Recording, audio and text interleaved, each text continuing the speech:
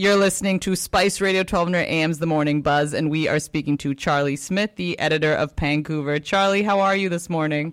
Oh, I'm doing well, thanks, Miss Karen. How are you? I'm doing well, but Charlie, I'm not going to lie to you. That fog outside is a little bit creepy. How do you feel about fog? Well, it's a little sinister.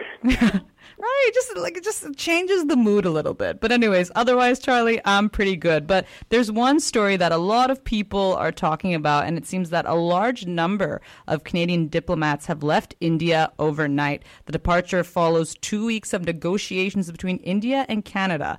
And of course, this was after India issued a demand for parity in the number of diplomats present in the two countries. That's what a source says. So, Charlie, what does it mean in terms of the relationship between these two countries? Well, it's on the rocks, that's for sure. And I think it's also very interesting in that we've got India going to an election next year and Modi trying to win another majority. And I think this issue with Canada is actually helping him electorally because it looks like he's standing up to extremism at home and he's getting good media coverage. And it's the old majoritarian card that has worked so effectively in India for both of the two major parties. So for Modi, I don't think he's overly concerned about this, but the fallout is quite extensive.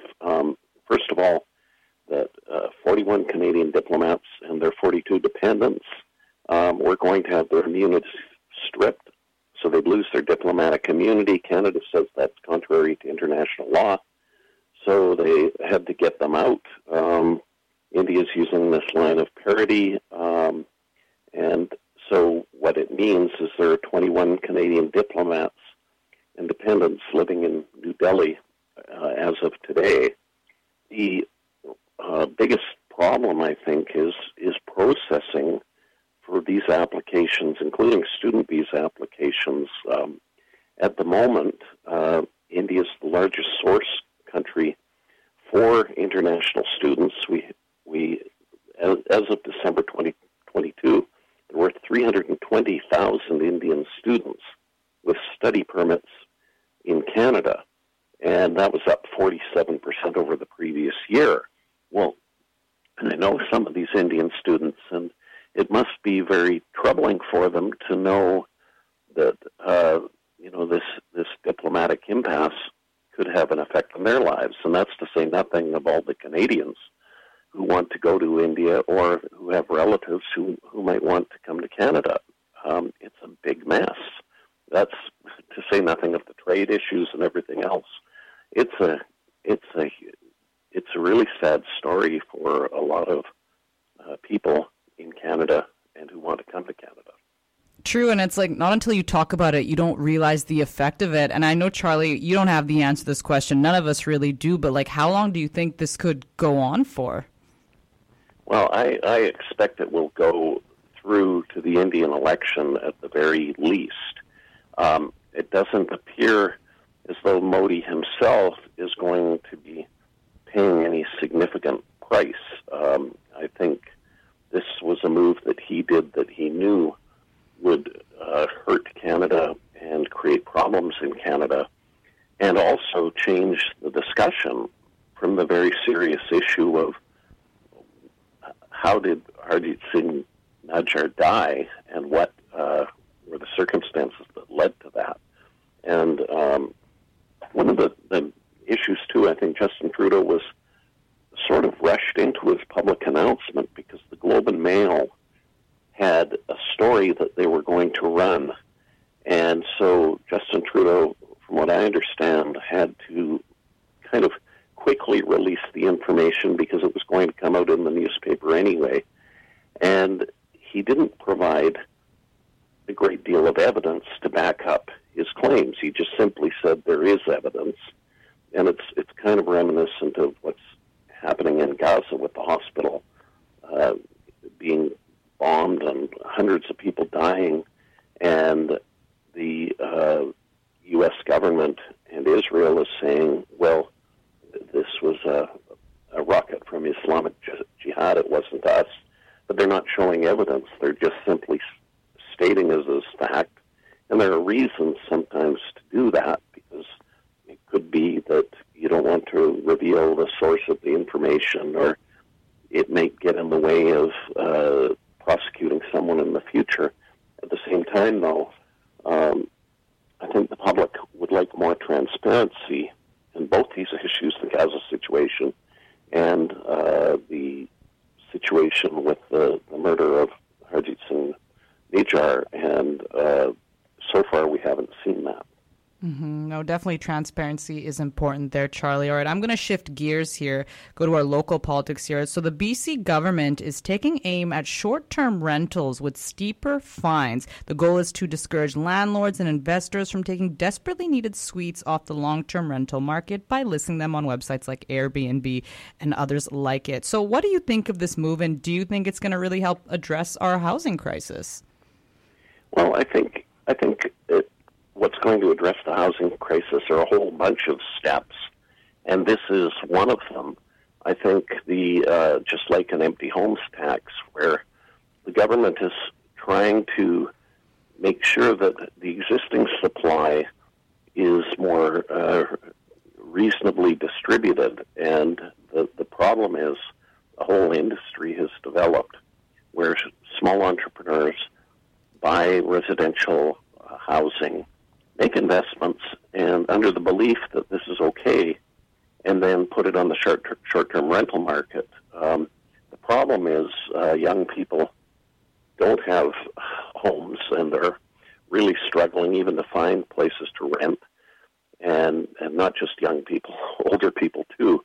And I think the government has said enough is enough, and we're going to step in and offer opportunities to do it with your primary residence, but put an end to this game of speculation.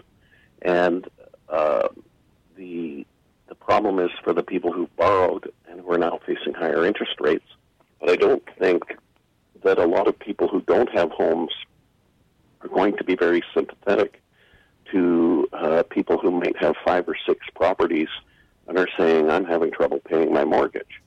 And so politically, I think it's a shrewd move by the NDP government. It also drove a wedge in the right, because you had the Conservatives opposing this, Kevin Falcon trying to complain about it and say, well, this is all a problem created by the NDP.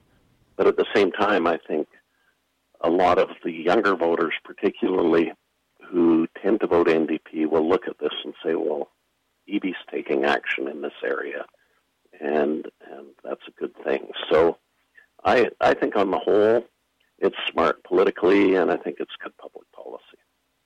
It'll definitely be interesting to see that. I did definitely see there were folks making comments like, oh, like, how can the government tell me what to do with, like, my private property and stuff? Is it really their move to make it? So I definitely have seen sort of, like, mixed views on this. So, yeah, let's see, I guess, what pans out from there. Now, another big news story, Charlie, especially if you're a big soccer fan, Christine Sinclair is set to retire from international soccer at the end of this year. And I have to say, Charlie, she truly is, for me, she is a gem, and she's been such an inspiration for a lot of women here too who, want to go and play the game. Yeah, it's the end of an era, and one of Canada's greatest athletes, without a doubt. And the fact that she came out of Burnaby, and she was also really down to earth and modest and likable in her own way. And I think that made her such a great role model, particularly for girls, to get into soccer. And we've seen the growth of women's soccer. And you have to ask yourself, if Christine Sinclair had never become a soccer player, would we be seeing what we've seen in Canada? And I think the answer, it would be nowhere near what it is. And a whole generation of soccer players, and in Canada winning the gold medal. Who would have thought that Canada would win a gold medal in soccer, whether it was men or women? True. But Christine Sinclair was a key part of that, not only in her performance on the field, but in terms of inspiring other young phenoms to get into the sport and really put Canada on the map. So I think it's a fairly momentous occasion for all sports fans, and the fact that she scored more goals than any other woman player in international play really speaks to, what a great player she's been. Truly. And she's one of those people where, you didn't have to necessarily follow soccer. Like, people just knew who Christine Sinclair was. And I have to say, especially in women's sport, that's very rare, right? We tend to focus on a lot of the men, but she was one of those women who just really stood out, and most people knew who she was. So she will be missed, but I'm sure at the age of 40, she's definitely probably ready to retire and go on to the next thing. Charlie, do you think, though, that kind of in this next phase of her career, do you think she's going to kind of focus more on the fight for equity in soccer? Do you see her kind of going in that direction? Well, she's certainly been a leader in that area up until this point, and I think she also has, she has a lot of fight in her in terms of battling for equality for women. So, and they did have some success in terms of trying to get parity with the men. It was ridiculous that the women were being paid less than the men when the women are winning the gold medal. Mm-hmm. The men get knocked out of the World Cup in the first round.